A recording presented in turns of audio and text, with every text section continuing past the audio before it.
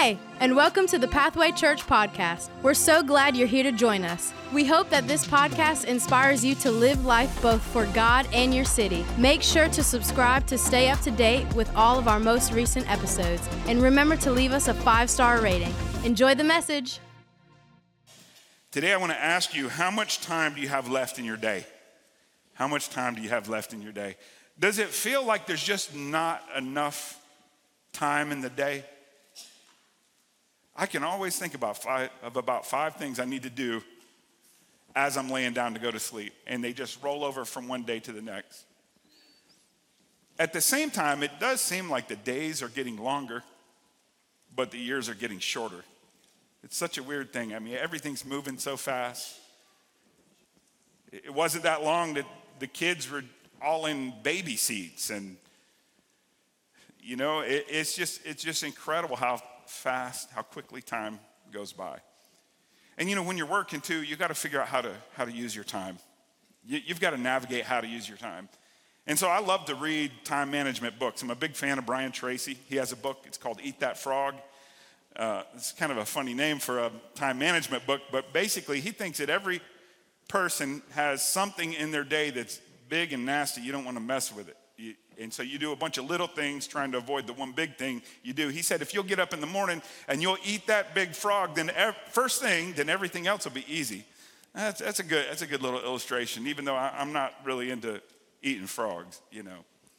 Frog legs, I draw a line right there. I'm not going any further than that. Another author I like, Tim Ferriss. Tim Ferriss has some really great stuff. His book is called 4-Hour Workday or 4-Hour Work Week. I've never been able to pull that off, but he kind of lays out a roadmap to help you figure out how to do the things that only you can do so that you are able to do more of what only you can do. Yeah, I need good time management. It's something that I've just had to figure out how to do, and you learn every single day as well. And one of the reasons, because I found out that there's only just a couple ways you can do more. One way is you can work hard, sweat more, and sleep less. How many of you are on that track? How many of you have babies that are in diapers right now? These are the most sleep-deprived people on the planet right now. Raise your hand, because we want to know who to pray for. So if you see, just stretch your hand this way. Lord, touch them right now, right? I told you before, we started out wanting to have 5 kids, and then our youngest got out of diapers, and we slept for the first time in 7 years. And we said, oh, what is this feeling? And so we ended with 3. Yeah, time really moves on. And if you start to think about the amount of time that you have, with your day, then you start thinking about the time that you have with your family, the time that you have with your friends. When you lose someone that's close to you, time becomes more precious. You start out in life, time doesn't matter so much, and maybe money matters a lot, but then as you go, it's like the roles reversed to the point where you get to the end of your life and you will give all of your money away just for a little bit more time. In fact, that's what the insurance companies would tell us, is that the majority of money spent on health care is spent in just the last little bit of your life.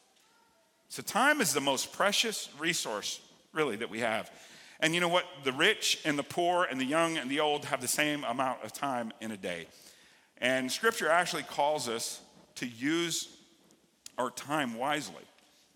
In fact, in the wisdom literature, we're told to consider the ant, about how he stewards his time. And you know, I think about my own day. You know, I kind of have a very similar routine every day, even if things change. I get up at about the same time. I have a coffee, of course. Praise the Lord.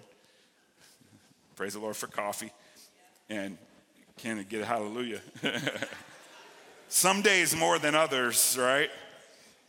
And then I get a bagel. Bagel, that's my go-to kind of thing. If I'm eating cereal, it's usually not good. That's usually at the end of the day when I should just go to bed, you know. But I get that, then I shower and get dressed and head out the door, and then you have meetings and you're doing things, you're trying to do some work. Sometimes you get so busy working in the work that you don't get a chance to work on the work. Time will just threaten you like that. And then I finish up work, and we'll probably go to a ball game. We'll probably go see a piano recital, or then there's student ministry, and then there's small group, and then you go to sleep, and you do the same thing over again the next day. And occasionally you fit something in there like a vacation. Do you guys know what that is? Vacation. That's nice if you can get a vacation, And I would encourage you, even if you don't have money to spend on a vacation, you figure out how to come apart. Because if you don't come apart, you'll come apart. And so that's really nice, but that's unusual. Most of our time is spent in the mundane, regular repetition of life, and there's nothing wrong with that. What a privilege and a blessing it is for us to be able to work. Aren't you thankful for work? There are a lot of people that don't have work. There are a lot of people that don't live, they don't have resources like we do. Did you know that everyone in this room is so unbelievably prosperous relative to the rest of the world? And I know we can always look at somebody who's doing better, and we can find some people that are doing poorly, but even the poorest of the poor in the United States really are pretty wealthy compared to the rest of the world. I think that's good for us to understand, just so that we can appreciate our situation. And we should function from a posture of gratitude, even as we're working with our time. Because for my parents that are working with babies that are in diapers, let me tell you, you're thinking, when am I ever going to get out of this? But I'll tell you what, honestly, I look back and I say, boy, those are some really wonderful days. Is that true? Is anybody, can you testify to that? I mean, I don't want to arrested development for my kids. We raise them so that they can launch out, but boy, those were some wonderful days. Then when I start thinking about time in relationship to eternity, man, a lot of things really begin to kind of add up. I feel a little bit more pressure. Our agenda has been, and the agenda of the church and a Christian family is to train up your children to fear and love the Lord. How many of you want to see your children growing in the grace of God? Is there anything that you want more? Not really. The thing I want more is I want to make it to heaven. Look, I want my kids to go to heaven. I want my wife to go to heaven. I want my church to go to heaven. I want my family to go to heaven. But if you don't go to heaven, I still want to go to heaven. I still want to go be with Jesus. That's about the most important thing. But it would grieve my heart to know that people that were close to me wouldn't be in relationship with Jesus. And so then when I start thinking about my family, I think about my kids and how much time that I have with them. And boy, it's really come to mean a lot. Because I already have one kid that launched out. She left us. She's in Oklahoma. She's in college. She's on her own. We got her there. She drove her car. We followed her. We cut her off. We took Life 360 off of her phone. We're like, hey, you're on your own. If you get in a car accident, we'll read about it in the newspaper. You know what I mean? That's really pretty much, not that we want that to happen, but what we're saying is we have prepared you for this moment, and we trust you to go and do what God has called you to do. And I got another one. I only have about 13 or 14 more Sundays with my middle. And that's what I said. About 13 or 14 more Sundays with my middle child, McKenna. And she'll be going to Oklahoma as well. I think my youngest, I only have about 160 more Sundays. But who's counting? Who's counting? You know why that's important? 160 more student ministries. 160 or 13 or 14 more opportunities for us to worship together as a family. And you know what I have found, what I've experienced is the closer I get to that ledge, the less authority that I have and the more influence I have. It started out, I had a lot of authority. I could tell my kids to do whatever I want. I could really be in control. But as we're going, I'm going, hey, this is God's process and his plan. So in the time that I have, it becomes very important for me as I watch the sun going down on this season of life to say, God, won't you help me to be a good steward? And that's why at the end of our work, at the end of our meetings, at the end of the ball games, at the end of the piano recitals, and after the shower, we all gather together and we do a little bit of time of family devotion. Just bringing everything we can bring. And sometimes we forget. Sometimes it's one of the kids that reminds us. Sometimes, Kelly's bringing us together. Sometimes I'm bringing us together, and sometimes we miss it. And when we miss it, I'm like, man, that's one less opportunity that we had. You know, when I start thinking about our church and you know, my hope for our church, my hope is that each one of us we count the days and we ask ourselves, are we redeeming the time? Are we redeeming our time? Are we stewarding our time in a way that's pleasing to the Lord? I know you have to work. You have to work, right? You have to sleep. You have to repair your water pipes when the squirrels chew through the water pipes, right? You got to do that. By the way, if I haven't told you, I cannot stand squirrels. I'm just putting that out there. You got to do that stuff. But what you must do is you must use the time that God has given you. He's given it to nobody else, but to bring your family into relationship with the Lord. How many of you believe that Pathway Church, as a family of God, that we can be made up of moms and dads and brothers and sisters, sons and daughters, who do everything we can to bring our family and our friends into relationship with the Lord with the time that God has given us? Do you believe we can do it? Do you believe we can see God's hand in the lives of the people we love most? Amen. Amen. And I'm believing with you today. Really, at the end of the day, here's what I'm trying to say is just we've come to the realization that time moves so quickly. Say that with me. Time moves so quickly. Fast. I mean, I used to go to bed trying to hang on and squeeze out one little extra piece of productivity, and now I find myself just like giving in to sleep, missing out on that one thing that I want to do. Why is that that's inside of us? Because God has given each one of us an agenda in life and things in life that move our heart. He's put a spiritual agenda in our life. If your spiritual agenda is not activated in your time management, I'm telling you, you're missing this huge part of your life. Your career, your finances, some of you are really experience focused, like you're looking to do one more thing. Those things will never fully satisfy. It's this area of our life, our spiritual agenda, that is most crucial in how we steward our time. God's put a spiritual agenda in our life, and I would say this, that every single person exists to know God and to make God known. And everything that we do should have this as a mission tucked right in the middle of it. Are you thankful for your job? I want you to know God placed you in that job to give you a circle of influence so that you could be on mission for God in that job, in that workplace. Well, Pastor, you're the minister. No, we are the ministers of God, and we've been deployed all over our cities, all over Foley, all over West Mobile and Sims and South Haven, Memphis. I mean, look at what God has done, how creative he's been. We have infiltrated. There are ambassadors of the kingdom of God in our public schools, in our hospitals, and law offices, and sanitation departments, and fast food restaurants. We have been deployed, the family of God. And he's given us amount of time and influence. And it's in our heart to do something with that. And God is at work. God is using us. God is using us. I want you to say that with me.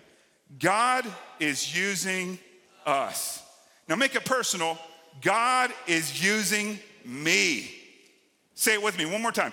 God is using me. Now, what is it that's so urgent about the time? Listen to what Paul says in Ephesians chapter 5 and verse 16. In the New Living Translation, he says, make the most of every opportunity in these evil days. In the King James, or the New King James Version, the Bible says redeeming the time, like a coupon. I got to get this in. There's an expiration date on it, because the days are evil.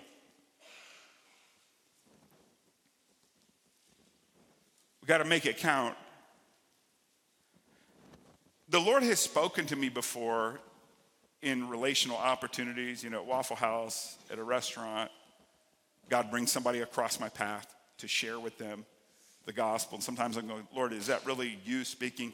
And I've just determined it really doesn't matter if it's the Lord speaking or not. God's already spoken to me on that in the scriptures. He's given me amount of time. He's given me a certain amount of opportunity. I want to use my opportunity to be an encourager, to strengthen people, to share the gospel with people. Pathway Church, redeem the time. Redeem the time. I would go a little further today as well, because it's not just time and we're like everyone else, but the reality is that we are the generation that's closer to the second coming of Christ than any other generation. The return of Christ is more near to us than it's ever been to anyone else. And none of us knows how many days we have left in our own lives. Scriptures tells us that our days are numbered. God knows. So there ought to be an urgency. There ought to be an urgency. You never know when is the last time you'll see your family. You never know when is the last time you'll see your friends. You never know when is the last time that you'll be able to gather together with the family of God and worship. You don't know. So there ought to be an urgency. But I think if we are honest, if we look at how the world is going right now, is there anybody saying if God doesn't discipline us, he's going to have to apologize to Sodom and Gomorrah? You know what I'm saying? Like, you look at stuff and you're going, this is crazy talk. I mean, we just recently had a state legislature somewhere up in the north where there was some kind of legislation that was being advanced to provide some kind of protection for a minor attracted person. Do you hear what I'm saying? Like, what was absurd now is normal. We have to be living in the last days. And the scripture tells us that in these days, we ought to have an urgency. I want you to go with me to John chapter 9, and we're going to read the first 5 verses. The Bible says, as Jesus was walking along, he saw a man who had been blind from birth. Rabbi, his disciple, asked him, why was this man born blind? Was it because of his own sins or his parents' sins? Jesus says neither. He said it was not because of his sin or his parents' sins. This happened so the power of God could be seen in him. We must quickly, say that with me, quickly carry out the tasks assigned us by the one who sent us. And then listen to this. The night is coming, and then no one can work. But while I am here in the world, I am the light of the world. There's an urgency. We have a certain amount of time. The disciples are wanting to know whose fault things are. Who can we blame? Jesus is saying we don't have time for blame. We don't have time for Mickey Mouse stuff like that. Let's focus on bringing the glory of God into people's lives, into sharing the love of God with people.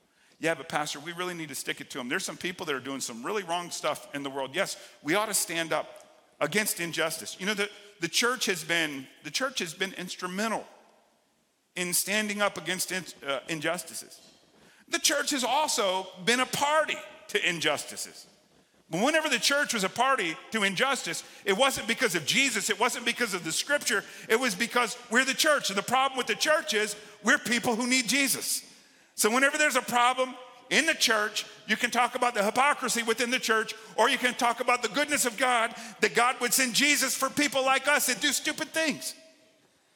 And Jesus is saying, don't worry about fixing abs, or don't worry about finding fault with everybody. In fact, what I'd really like you to do is get busy being a part of the solution. Who should we blame? Hold on. Let's not worry about the blame just yet. Instead, let's open the eyes of the blind. Let's set at liberty those who are captive. Let's bind up the brokenhearted. Let's touch the untouchable. Let's love the unlovable. Don't you think that that's what the church ought to be? I mean, I'm not saying that we shouldn't speak out against injustice. By all means, we should. But we need to know that on the other side of speaking up against injustices, we should be talking about reconciliation and healing and forgiveness and love and transformation. You know, what an incredible thing that you can look in the church and you can see people who are broken but have been healed. It's a mistake for the church to say, look at what all they've done, and forget who we used to be. Paul says, be careful, because some of you were this. And he says, but for the grace of God, you still would be. Aren't you thankful that we're not saved by what we've done, but we're saved by Jesus, the grace of God? So we need to work. It's important that we work, and we need to work urgently while it's still day. And we're constrained by the day. Have you noticed when the sun comes up, we get up, or we're supposed to get up? To some of you, there are 2 6 o'clocks in the day. I just want you to know that. There are 2. They come around with amazing regularity. Every 12 hours, there's another one right there. But we're managed by the sun. If we're sleeping while the sun is out, unless we're on shift work, some kind of rotating shift, you're not being productive like you need to. Now, if you're waiting tables and you're not getting in until like 2 in the morning or so, I mean, that's different. You got a different sleep. But there are a lot of people that are sleeping when they should be working. I don't even want to get started on that. But, Pastor, how do you determine who you hire? Listen, the standard for employers today is dropping. It used to be that you were looking for most qualified people. Listen, some of the questions are this. Do they get up? Do they iron their clothes? Do they brush their teeth? Do they wear deodorant? Will they show up on time? Man, that's a rant. That was not in my notes. Sorry about that. I'm just kind of working on that, right? We've got to redeem the time urgently, because even as I'm preaching right now, there are people that are stepping off into eternity. There are people connected to the church and in the church each week that are stepping into eternity. How are we doing? I would ask you to ask the same thing. How are you doing? And this is important. This urgency is important because there is a heaven and there is a hell. And I want you to go to heaven. I want you to visualize the people in your life that frustrate you, that neighbor that is difficult, that neighbor that is, that family member that is very trying, that boss that has been riding your back. And let me ask you, I'm not asking you to fail to handle your business, but what I'm asking you to do is to handle your business in light of eternity. Because there is a heaven and there is a hell. Ultimately, we're just constrained by time because it'll be dark. And when it's dark, we won't be able to talk to that family member. We won't be able to talk to that friend anymore. We're constrained by time. The only time that I know of in the scriptures where there was not a constraint of time was found in Joshua chapter 10. I want to read this quickly. It's not like the core part of this sermon, but go with me to Joshua chapter 10 and verse 12. And we see Joshua and the Israelites, they're at war with the Amorites. The Bible says, on the day the Lord gave the Israelites victory over the Amorites, Joshua prayed to the Lord in front of all the people of Israel. He said, let the sun stand still over Gibeon and the moon over the valley of Ajalon. So the sun stood still and the moon stayed in place until the nation of Israel had defeated its enemies. Is this event not recorded in the book of Jasher? The sun stayed in the middle of the sky and it did not set as on a normal day. There's never been a day like this before or since. When the Lord answered such a prayer, surely the Lord fought for Israel that day. Wow, that would be pretty cool. I have had days like I thought, man, if I could just have another couple hours. Or a day so amazing where I thought, I wish this day would never end. But our reality is that we are absolutely constrained by time. Pathway Church, It's the end of April in 2023, and the sun is setting. It's going down. It's going down on friendships. It's going down on relationships. It's going down on people whose lives are separated from God. They're walking in darkness. They're groping around trying to find their way. And we have the light that's found in Christ Jesus. And you are the evangelist that God chose for them and placed in their life. But let me tell you, while we're constrained by the sun and by time, God is not constrained by the sun or time. Is nothing for him. And so here's what I want you to do. I want you to feel urgency, but I don't want you to feel hopelessness. I want you to feel urgency because God told you to be urgent and to work quickly while it's still day. But I want you to know that if you will work like that, God will mobilize with you. There are so many things that we've missed out in life because by faith we did not step out and we didn't activate God. Listen, God is the constant, we're the variable. And he's looking for people who will partner with him. You know, God is going to do his work. He's going to do his work. He's got things that he foreknew and that he has ordained. And I want to be a part of it. How about you? How many of you want to take a whole squad of people into eternity with you? You know, if you had the cure for cancer, would you do something with that? Would you be at a hospital today sharing that cure? We've got this great cure in Christ Jesus, the love of God. So while we have constraint, God is not constrained. Now I want to show you, not just as a nice, cute idea where, you know, God says, you know, to me a day is like a year is like help me out here. A day is like 1,000 years. 1,000 years is like a day. I'm not talking about this, but I want to show you something in God's creation. Go with me to Genesis chapter 1, and we're going to read the first 3 verses. I want you to hear this. This is some really good stuff. Talking to a really great friend, great brother of mine, just in devotions, and we skated across this. It's so wonderful. Genesis chapter 1, verse 1, we'll read down to verse 5, actually. In the beginning, God created the heavens and the earth. The earth was formless and empty, and darkness covered the deep waters, and the Spirit of God was hovering over the surface of the waters. Then God said, "Let there be light." Say that with me. Let there be light. And there was light, and God saw that the light was good. Then he separated the light from darkness. God called the light day and the darkness night, and evening passed, and morning came, marking the... Say that really good and loud. I want you to remember that. The first day. Now jump down to verse 14 with me, if you would. Then God said, "Let lights appear." So let me also point out here that between verse 5 and verse 14, you have the second day and the third day. So verse 14 starts the fourth day. Then God said, "Let lights appear in the sky to separate the day from the night. Let them be signs to mark the seasons, days, and years. Let these lights in the sky shine down on the earth." And that is what happened.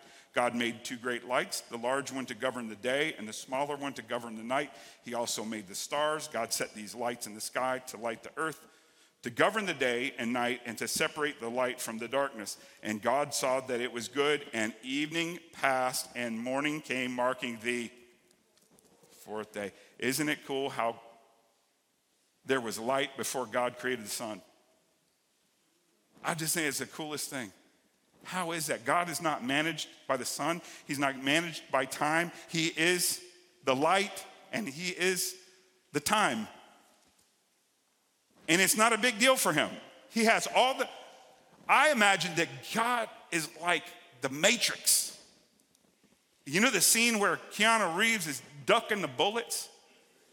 And they're like going real slow. It's almost like God said, okay, now this is the best part of the show.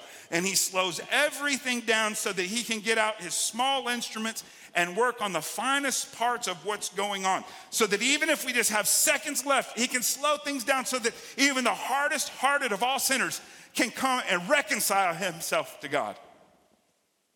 Keanu Reeves is ducking the bullets. And God is saying, this time it's not a problem for me. This is how it starts in Genesis 1. And we see the same truth being revealed in how it ends in Revelation chapter 21. Go with me there quickly, and you're going to see the same stinking thing. And I hope that in seeing this, you'll be encouraged. One, you'll be encouraged with your responsibility to do what God has called you to do, to be faithful, to be obedient. You know what the Bible says about obedience? It's better than sacrifice. But Pastor, if God knows everything, and if he's ordered everything, then why does he need me to do this? Why would you not want to be a part of God's plan? That's what I want to ask. So urgently, let's work on behalf of God and on behalf of our brothers and sisters. But in the middle of that urgency, know that there's a God who is orchestrating everything. And even if the job is too big for you, all the better that you be a part of that, because God is right there with you. He'll never leave you or forsake you. And I'm saying this for somebody today that you look at life that's going by and you're saying, I wish I had done some things different when I was younger. You know, I messed up in some relationships. I have had my heart broken, and I've broken other people's hearts by doing things that just were stupid. I wish I could go back and do it. Like, it's taken me a while to figure this stuff out, and now here I am walking with the Lord, wishing I could go back. Listen, you cannot go back. You can't go back. What does the Bible say to do? The Bible said, one, there is therefore now no condemnation to those who are in Christ Jesus. So don't regret what's happened in your past, but redeem the time. Whatever time you have left. Did you work hard sowing your wild oats? Then work hard sowing the gospel seed, right? Did you work hard causing trouble? Have you been in jail? Have you been addicted? Have you messed up? Have you stolen something? Have you spoke evil against somebody? Have you stabbed somebody in the back? Have you put somebody on blast on Facebook? If that's how you lived your life there, let's live differently going forward, working quickly, redeeming the time that God has given us. Listen to this, Revelation chapter 21, verse 22. And, all over the house, if you just go ahead and stand with me, and that helps me finish, So, John the Revelator says in Revelation 21, in verse 21, I saw no temple in the city, for the Lord God Almighty and the Lamb are its temple. Well, that's encouraging to me. That's another sermon right there altogether. But there won't be a bunch of denominations in heaven. I'm thankful for them. I'm thankful for them because God used people like John Wesley to reform the church and Calvin to reform the church. And I'm thankful for all that. It's like everybody has accentuated something that may have been forgotten. But listen, we won't forget anything then, because right now we see through a glass darkly, but then face to face we'll see Jesus and we will know and be known. Nothing will be hidden. And so there'll be one temple, and his name is Jesus, the Lamb of God. That's who will gather to worship. In the city, it has no need of sun or moon, for the glory of God illuminates the city, and the Lamb is its light. Just pausing there just for a second, I want you to know that when the earth was without form and void, the Lamb of God still shone brightly. And in the middle of your difficulty, the light of God's grace is shining even today.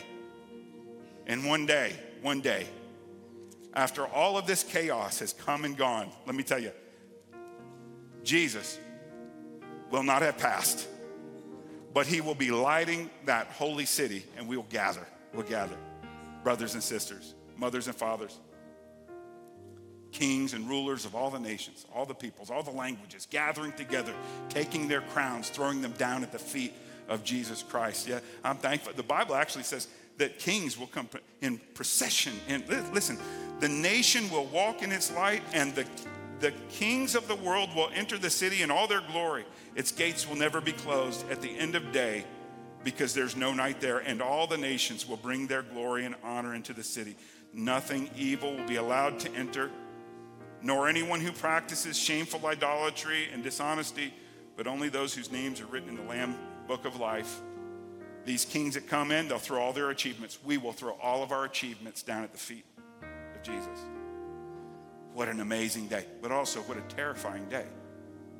Because did you read that last part there? Did you hear that last part? Only those whose names are written in the Lamb's Book of Life will be there. Nothing evil will be allowed in. There's evil in this house. There's dishonesty in this house. There's drama in this house.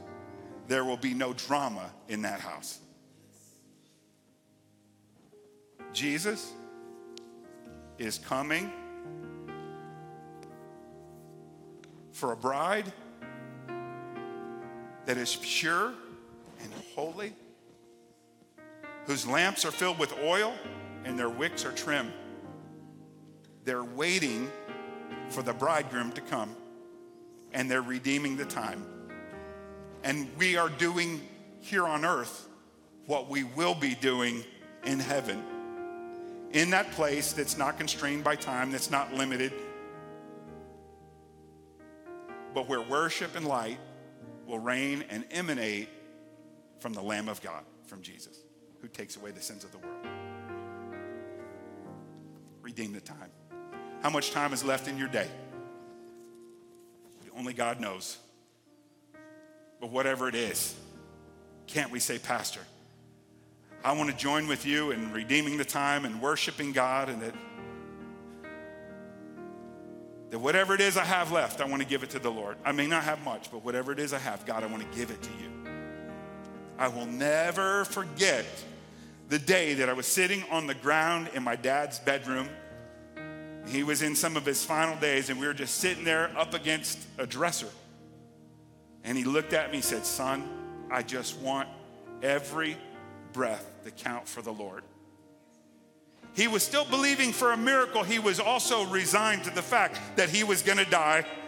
And he was saying, look, I love for God to touch me, but if he doesn't, with every breath that I have, I want to give it to the Lord. And what an incredible testimony. And that testimony that all of us can have, that we give our lives fully to God and make every breath count.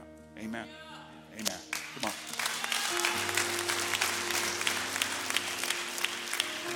You say, Pastor, today I have a certain amount of time and I have a desire for God to use every bit of time I have for my life, for the life of my family, the life of my friends. And I want to be aware. I want to be aware of the times and the seasons. And I want to give God the greatest place that I could possibly give him. If that's you, just right where you are, lift up your hand to the Lord. Amen. I want to pray for you today. Lord, here we are as your people, talking about our frailty, talking about our time that's limited. And Father, we bring it to you. We bring our worries and our concerns. We have some big prayers. Even today, I've prayed for people who are asking God to touch their family. God, I pray that you would do it. Use us. Help us to be wise in the time that we have and know the season, know just the right touch, just the right word. Your word says that choice words fitly spoken are like apples of gold. Help us to be wise in our words so they will land in a way that can be received. And Father, the love of God would flow freely in our lives to other people. And I pray you would bless my family called the church.